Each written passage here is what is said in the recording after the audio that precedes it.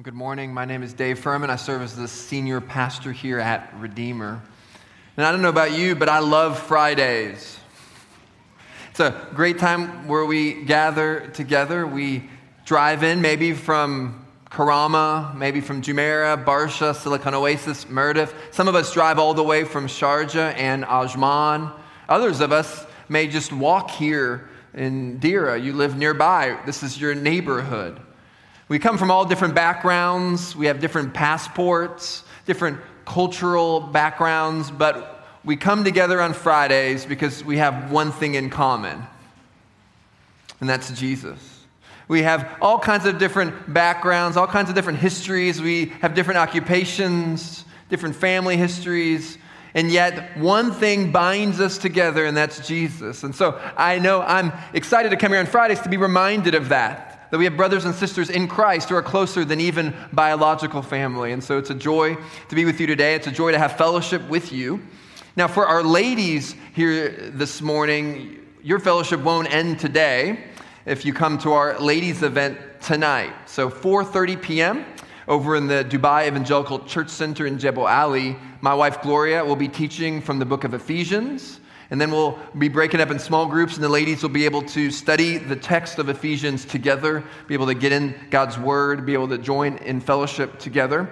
So if you haven't registered yet, you can sign up on your way out. There's still space as of now. So tonight, 4:30 for the ladies in this room.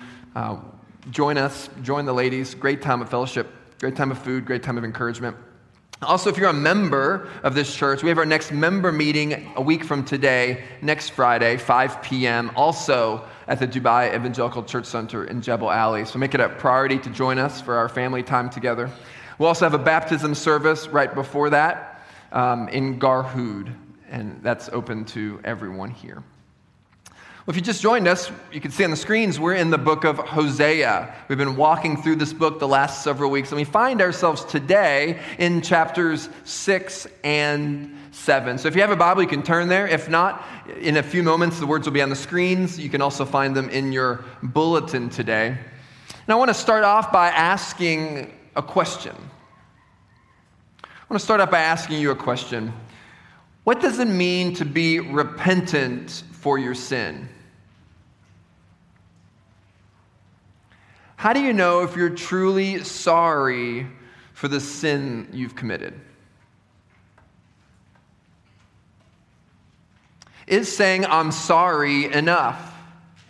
I mean, for some of us, using those words either towards God or towards our spouse is almost impossible. There's all this pressure within us to not admit that we've done something wrong. There's this pride in us thinking, no, I can't be at fault. And uttering those two words, I'm sorry, is almost impossible. We just can't get it out of our mouths. For others of us, it's a relatively easy thing to say. Maybe it's a common phrase in our vocabularies. We use it like a Band-Aid. I'll use it all the time, slap it on everything, anytime we want to fix a problem. We use it so much that people stop believing us. But is saying I'm sorry equivalent to repentance? Is promising to do better next time repentance? Is feeling sad repentance? Well, in our passage today, we'll look at Israel, and we'll see 5 marks of shallow or false repentance. I know last week I had 9 points in my pre-introduction. Other weeks we've had 1 main point. We're changing it up a little bit today. 5 points, 5 marks of false repentance. So if you're taking notes, we'll take those one after another. And conversely, along the way, we'll see what true repentance looks like. So number 1, first mark. False repentance is marked by a desire to get something from God. Central to its motive is to get something from God. Look at verses 1 through 3 of chapter 6. Come, let us return to the Lord, for he has torn us that he may heal us. He has struck us down, and he will bind us up. After 2 days, he will revive us. On the 3rd day, he will raise us up, that we may live before him. Let us know. Let us press on to know the Lord. His going out is sure as the dawn. He will come to us as the showers, as the spring rains that water the earth. on the face of it, how do these verses look? What do you think?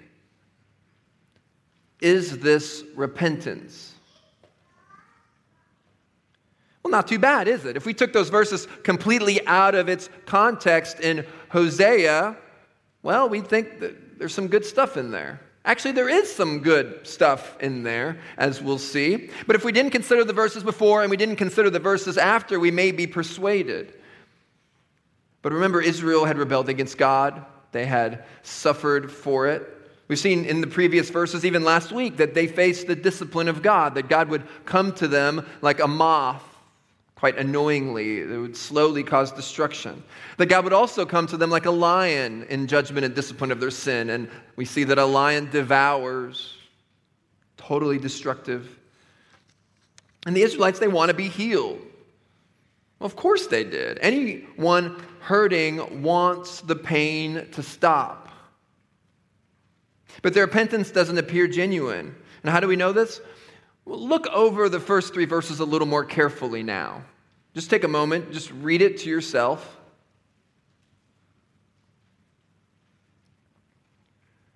What do you notice?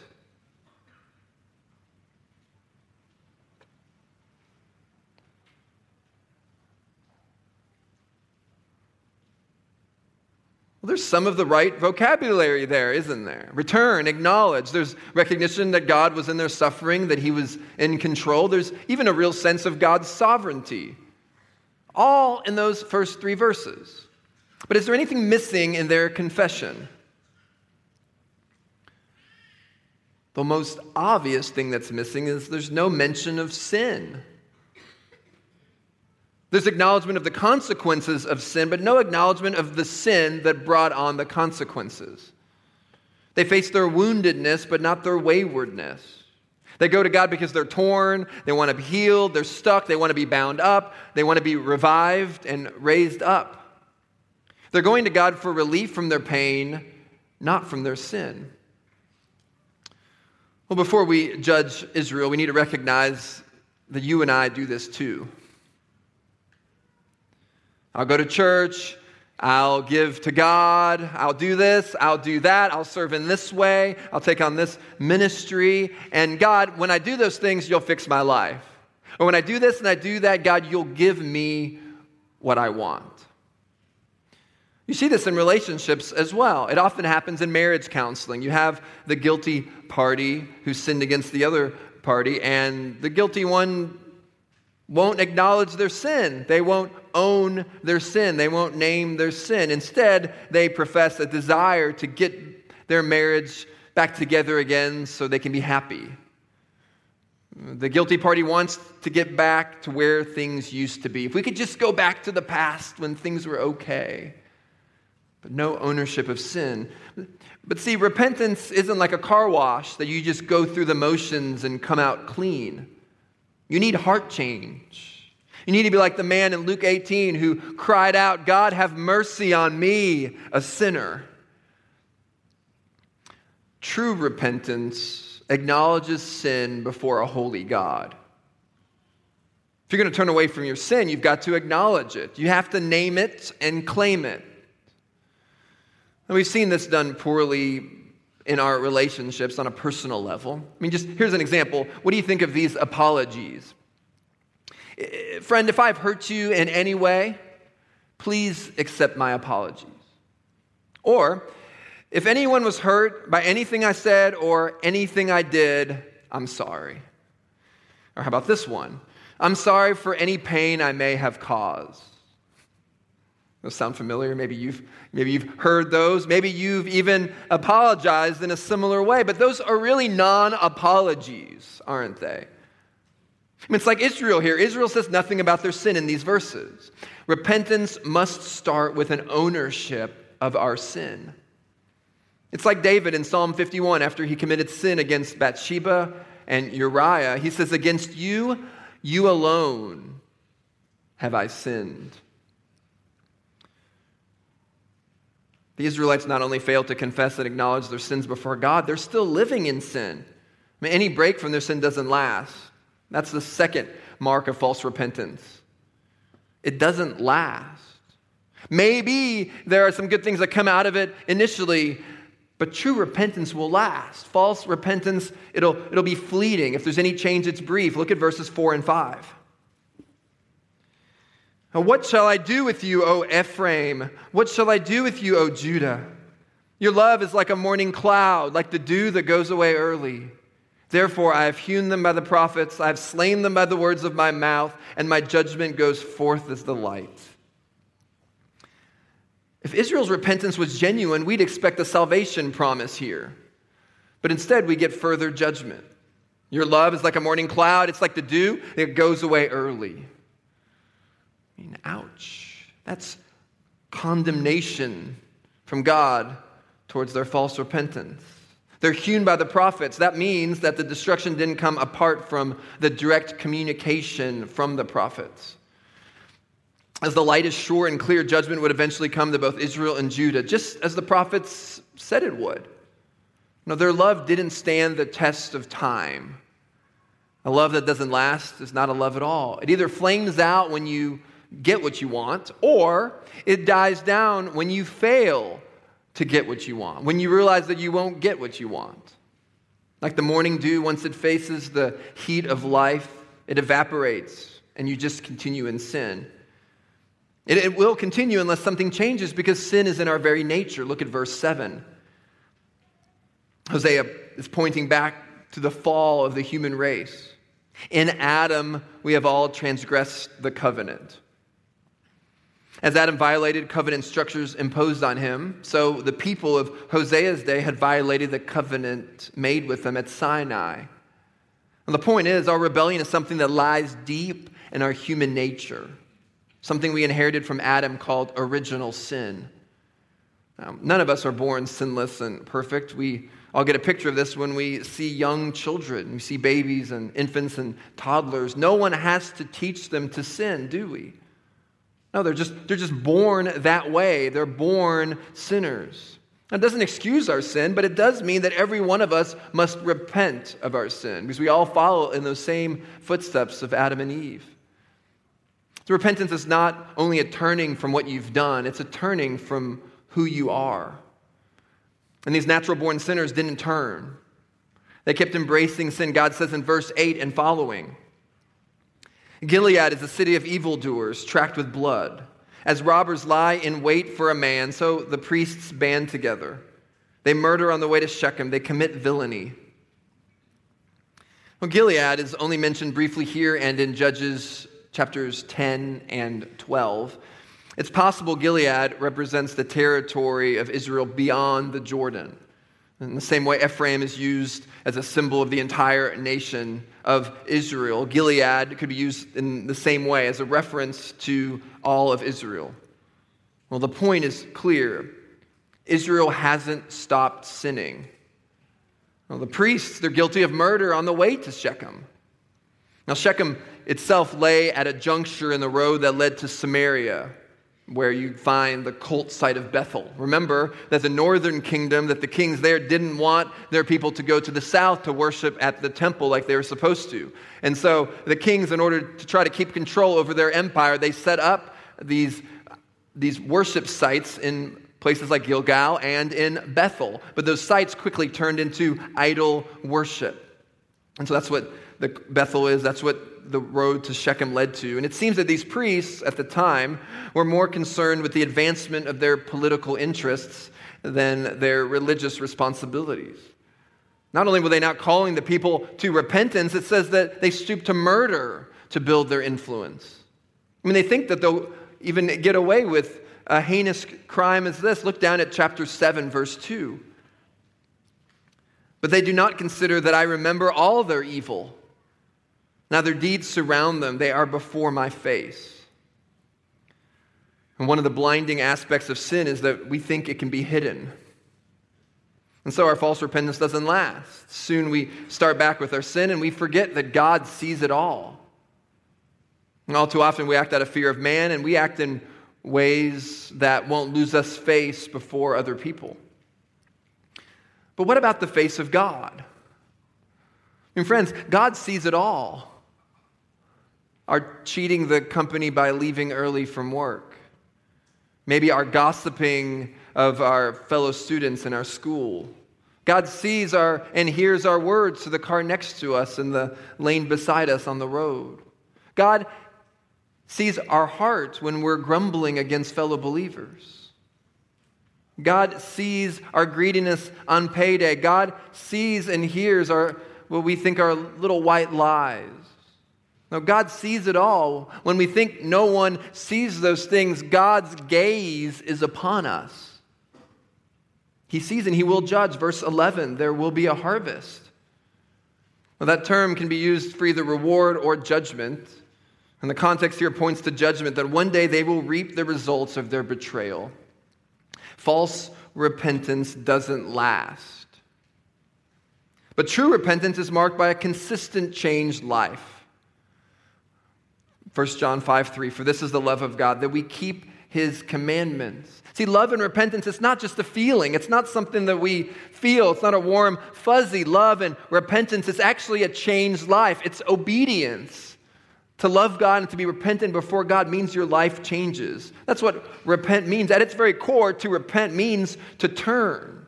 It's a turning. And so one way to see if repentance is real is if there's real life change. It's not that we're perfect. I mean, this side of heaven, none of us become sinless. But we should be sinning less. We should be growing in our battle with sin. There should be a consistent confession of it, a desire to live a holy life under the gaze of God. Well, how do you know you're repentant? Well, one way is that your confession has moved beyond your lips and has affected your heart and affected your life. That it's become indicative of how you live. And so do your actions match up with your speech? Do your actions match up with what the Word of God says? Here's another test. Would your coworkers be surprised to know that you're a Christian? Would they be surprised because they would look at your life and say, well, wait a minute, your life is nothing different than my life. It looks the same. Can they tell that you are a new creation? Now, repentance always leads to life change. Well, how about a third mark? A third mark of false repentance is just going through the motions of religion. Just going through over and over again the motions of religion. Look at verse 6. For I desire steadfast love and not sacrifice, the knowledge of God rather than burnt offerings. This would have been a bit strange for Israel to hear. In these days, the sacrifice were the essential religious action. Sacrifices weren't bad, they were actually commanded. If you were with us when we studied Leviticus a while back, you'll remember this. In the sacrifices, God was actually commanding them to do something amazing. God was commanding them to draw near to him. I mean, this was astounding. It was actually remarkable for a number of reasons. Because think of this. God is the holy, creator, perfect God of the entire universe. And that same God was calling us, his finite creatures, to come into his presence. And because of our sin, we had separated ourselves from that holy and perfect God, and yet God provided a way for us to come into his presence. And the way he provided there in the Old Covenant was through these sacrifices. And all were welcome to approach God. All were welcome to come to him. And so you'd bring a bull and you'd sacrifice it to God. If you couldn't afford a bull, then you would bring a lamb and you'd sacrifice that to God. If you couldn't afford a lamb, then if you were the poorest of the poor, you could still bring a pigeon, you could still bring a bird. No one was excluded from coming to God. There's no hierarchy or classism in God's family. I mean, the sacrifices were a good thing. They showed that you could have a relationship with God, and they pointed to forgiveness of sins coming later from a greater sacrifice, Jesus. But here's the thing. Here's the thing that you see here in this passage and throughout the scriptures is that far more important than the sacrifice itself was their hearts as they sacrificed. Now, God's concerned not only about what we do, but why we do it. And God says this forcefully in Amos chapter 5. I despise your religious feasts. I cannot stand your assemblies. Even though you bring me burnt offerings and grain offerings, I will not accept them. Though you bring choice fellowship offerings, I will have no regard for them. Away with the noise of your songs. In Isaiah chapter 1, I have more than enough of burnt offerings of rams and the fat of fattened animals. I have no pleasure in the blood of bulls and lambs and goats. And God is saying, stop bringing your meaningless offerings. As I mentioned earlier, some were doing these rituals to get something from God. They were going to sacrifice and they're trying to buy God's affection or buy rain for their crops from God. They were doing something to try to get something from God. But others were doing it out of routine. It was just what they did. It's who they are. They were a people who sacrificed. Their grandfathers sacrificed. Their fathers sacrificed. And so they do the sacrifices. Everybody's doing it. It's a bit like those of us who come from a Christian background. You're not a Muslim, you're not a Hindu, you're not a Catholic, you're not a Buddhist. You're a Christian. Your parents were Christians. Maybe you come from a so-called Christianized country. But God is saying that's not it. Your national ID card won't gain you entrance into heaven. Somehow your parents' faith isn't genetically transferred to you when you're born. No, God's saying that He doesn't want our token prayers. He doesn't want our token church attendance. He wants our hearts. If false repentance is just going through the motions and the rituals of religion, true repentance is marked by a delight in God. Now remember, this is the book of Hosea. So remember, we have that illustration, that metaphor in front of us as we walk through the book, that metaphor of a husband and a wife, the metaphor of a husband, the true story of a husband loving his adulterous wife, and how that mirrors God's love for an adulterous people. God is like that husband who wants the heart and soul of his bride. He wants our delight. Psalm 37, delight yourself in the Lord. This is a steadfast love. No, you serve God because you love to please God and to delight in Him. Well, a fourth mark of false repentance is that your life is mixed with the world. There's a mix. You have God, but you have the world. It's a little bit of both. And what Hosea is doing is he uses several different images in chapter 7 to show us this syncretism of the Israelites. So chapter 7, verse 4, Israel was like an oven in their adulterous passions. In this analogy, the oven has been heated, but something went wrong. When a baker bakes bread, they first knead the dough, they get the dough ready, and then you get the fire going, and you cover it up. The fire lays underneath until you're ready to stir it up and to put the bread inside. But this baker never stirred the fire. Maybe the dough was rising overnight, the baker fell asleep and didn't tend to the fire. And by morning, instead of a hot bed of coals, you have a fire that's ablaze. You can't put the bread in there. Now, the pastors of the people were destroying them like a fire that had gotten out of control. Well, verse 8, Israel was like a half-baked cake. Not only were they out of control, here Ephraim mixes himself with the peoples. Ephraim is a cake not turned. They mixed with the people. They built political alliances they thought would bring them stability.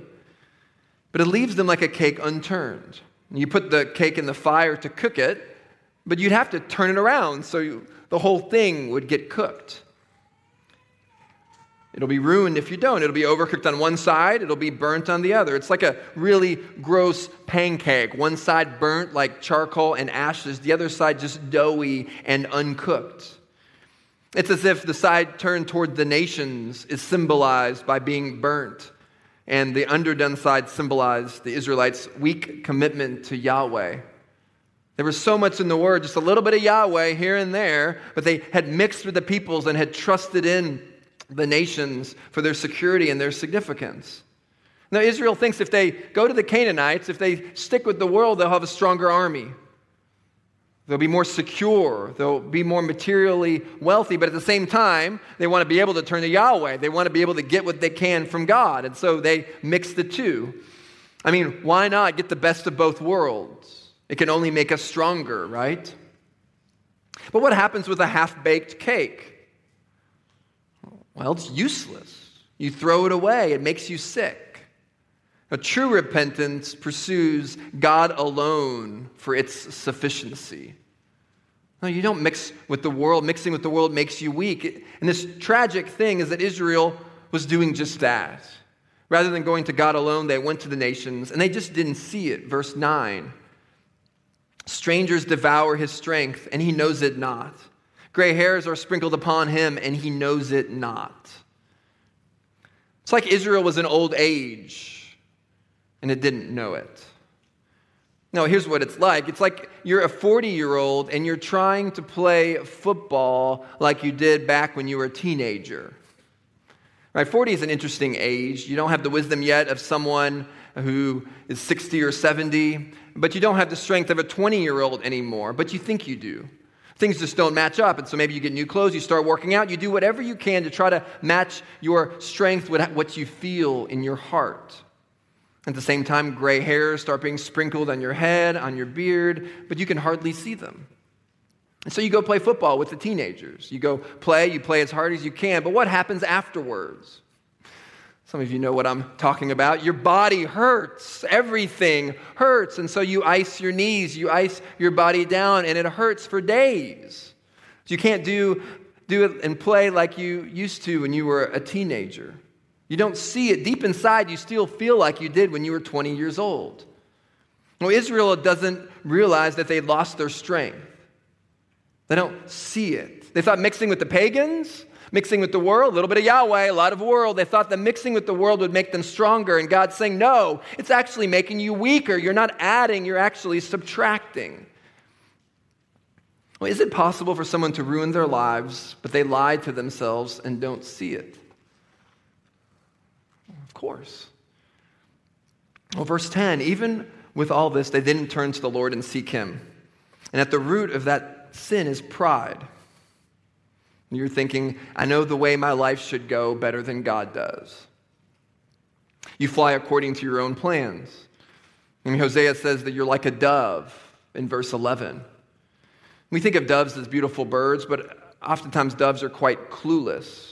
If you've ever watched them, they'll just fly from one side to another side and back. And we've seen this in our neighborhood where the doves are just flying cluelessly, and oftentimes they'll even land in the middle of the street with oncoming traffic coming after them. This was Israel.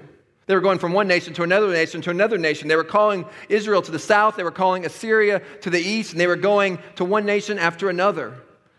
And the message here is the same. Israel is mistakenly banking on foreign alliances for their security and their stability. They don't see, verse 15, that God had done everything for them. He trained and strengthened them. Everything they had was from him, but verse 16, instead of turning upward, they remain in their sin.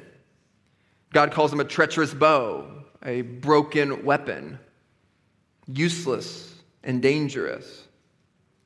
Verse 12, God will pull the bird of Israel down and trap her in his net. Verse 13, destruction is coming for their rebellion. They don't want destruction, and so there are tears. And that's the fifth and final mark of false repentance. Number 5. False repentance is marked by empty tears. Empty tears. Verse 14. They do not cry to me from the heart, but they wail upon their beds. For grain and wine they gash themselves. They rebel against me. Crying out to God for our sin is completely appropriate. But are they crying out to God because of their sin? Well, no, they're crying out because of the effects of their sin. For the grain, for the wine, they're crying out because they've lost something. They're crying out because they want something. This is worldly sorrow. It's a sadness for their consequences. God's not happy that you're sad because you were caught. A bucket of tears is not necessarily a sign of repentance. Everyone is sad when they face the effects of sin. None of us like it. Well, after all this talk of false repentance and a few little glimpses into true repentance, let me give us now a full definition of what true repentance looks like. True repentance is a turning away from our sin with a broken heart and turning to a personal relationship with God. True repentance is turning away from sin with a broken heart. But it's also a turning to a personal relationship with God. Now, our repentance must be with a broken heart, not because of what we've lost, but because of who we've hurt. We've sinned against God. King David said, "You do not delight in sacrifice, or I would bring it. You do not take pleasure in burnt offerings. The sacrifices of God are a broken spirit, a broken and contrite heart, O God, you will not despise." Surely repentance is turning away from the things that we see in these pages in Hosea, not in order to get something from God, but to get God. Now, true repentance is marked not by tears from the pain of losing out on something in this world. It's the pain of losing out on God. Well, God's desire is that we would desire God. God desires that we desire Him. That's not arrogant. That's not boastful or selfish of God, because it's the greatest thing that He can give to us. It's Himself. It's the greatest gift He can give to each and every one of us. I remember just from a few minutes ago singing from "My Soul Finds Rest in God Alone." We sang, "Oh, praise Him, hallelujah, my delight and my reward." See, He's our delight. He's our reward. It's not what we can get from God. Our reward is God Himself. It's a personal relationship with Him. You know, if God is God, why wouldn't our greatest joy be found in Him? And repentance is certainly a turning away from sin. That's a given. But if we only turn away from our sin, eventually we're going to fall. There needs to be a turning to something greater.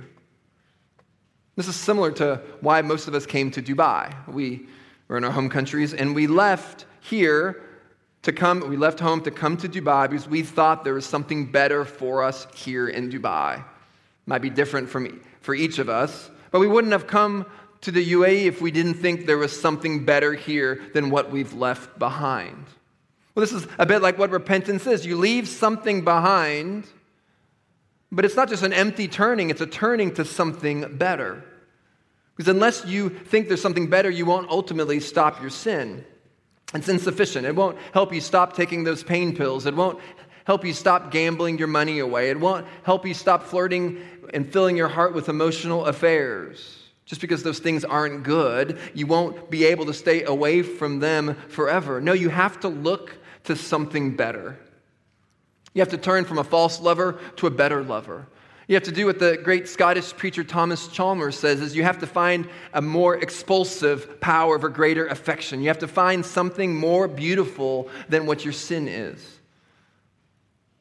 You won't hate your sin and repent of it until you love God more. Now, last week, we had a men's seminar. So the ladies are gathering tonight. Last Friday, our men gathered for a seminar on the topic of purity. So Josh Smith led us in some sessions on fighting to live pure lives as men, fighting things like lust and struggles with pornography. And he used a great illustration about Odysseus and Orpheus from Greek mythology. Now, in the Homer's The Odyssey, maybe you read this growing up. I moved around a lot as a kid in high school, and so I actually read it several times and was always impacted by this story of Odysseus. He was the great legendary king of Ithaca, and he was leading his men there on the sea, and they were coming at one point upon the island where the Sirens lived. Now, the Sirens were these great, beautiful creatures who lured nearby sailors with their enchanting voices. So they would just sing out these most beautiful notes, and the men couldn't contain themselves. They would literally jump off the side of the ship and try to swim to the shore. But because of the conditions of the sea and because of the rocky coast, none of them ever made it. They died there on the rocks. But even so, men would just jump one after another, just leaping to their death at the sound of these sirens. Well, Odysseus was curious, and he wanted to hear what the sirens sounded like. And so he told his men, as they approached the island of the Sirens, he had each of his men put in some beeswax in their ears so that they couldn't hear. But he asked his men to tie him to the mast of the ship so that he could hear the sirens but not swim to them to his death. And so they did that, and he told them as they were tying him up that no matter how much he begged them, no matter how much he urged them to release him at the sound of the sirens, not to do so, but to tie him down even tighter. And so just like he said, they go by, the men have the beeswax in their ears, they can't hear, but Odysseus is so enchanted by this beautiful, alluring sound that he's yelling at his men to release him. But of course, they listen to his earlier command and they hold him down tighter and tighter. Well, perhaps that's the same way some of us try to deal with our sin. We just put different things in place to hold us down tighter and tighter. You still want a taste of it. You're still flirting with it. You're still hearing those siren sounds. You're just trying to tie yourself down tighter and tighter. Or you put up a fight. Maybe you put various accountability structures in your life. You put them in place, and maybe they help for a time. But being tied to the mast only works so long before you give in, before you taste the sin, before you find a way to get out. It's not permanent. Well, Josh told us in the seminar a better way forward is a story of Orpheus. Now, Orpheus, instead of being tied to the mast and instead of putting beeswax in his ears, Orpheus took out his lyre and he played the most beautiful music with his lyre. He played it loudly and he played it extravagantly. He played it so incredibly beautiful that it drowned the sound of the sirens. And they went on by without any temptation. It was a better music to their ears, and they escaped their sin and temptation. See, repentance is a turning from something, yes. It's a turning away from our sin. But for our repentance to be lasting and for our repentance to be true, it has to turn to something better. You need a louder and a better song. You only be repentant for your sin when you see that there's something out there better than your sin. One author has said that repentance is less about feeling bad over behavior and more about feeling awe and delight towards God. The more glimpses we have of the glory of God, the more we mourn for scorning that glory. See, if you just feel bad about your sin, you just feel guilty about your sin, that'll only last so long, right? And then you get back into the sin again the next day and the next day and the next day. True repentance will always be marked by a personal relationship with God. Now, friends, we need Jesus. We need Jesus. He's the one who was scorned for us on the cross. And then like Hosea 6:2 may allude to, on the third day, he'll rise from the dead. We were dead in our sins, dead in our trespasses. But God, this is the good news we held out every week, God intervenes. That God broke through this world, that Jesus Christ, God in the flesh, came to earth to die for our sins. That's how much God loves us. Jesus went to the cross for you. Jesus took the full wrath of God for you. Jesus faced your punishment for you. Jesus tasted death and judgment for you. Friends, this is good news. This is great news. Turn upward to Him. The text says the Israelites turned downward. They turned away, not upward. Well, friends, the right response to a text like this is to turn away from your sin and to turn to Jesus.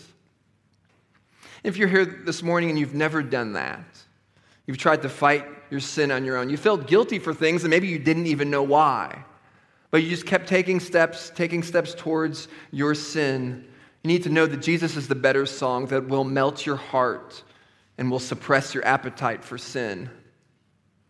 Maybe you keep falling deeper and deeper in your depravity. You've tried everything. You've tried to distract yourself.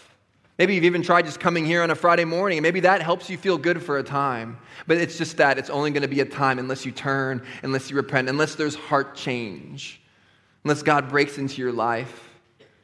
Well, friends, look to Jesus. He's the answer you've been looking for. 1 John 1 says, if we confess our sins, He is faithful and just and will forgive us our sins and purify us from all unrighteousness. Now, true repentance is a turning away from our sin with a broken heart and turning to a personal relationship with God. Do that today. Let's pray.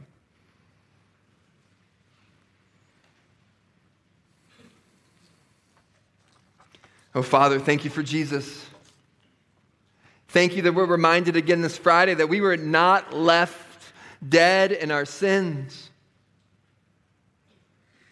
Father, thank you for saving us. Help us now live a life of continued repentance. Would we cling to Christ? Would we be a people who would turn from our sin with a broken heart? Would we turn to you in a personal relationship? Father, the temptations of this world are many.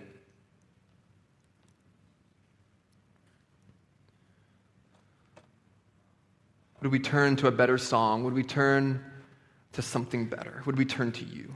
We pray this in Jesus' name. Amen.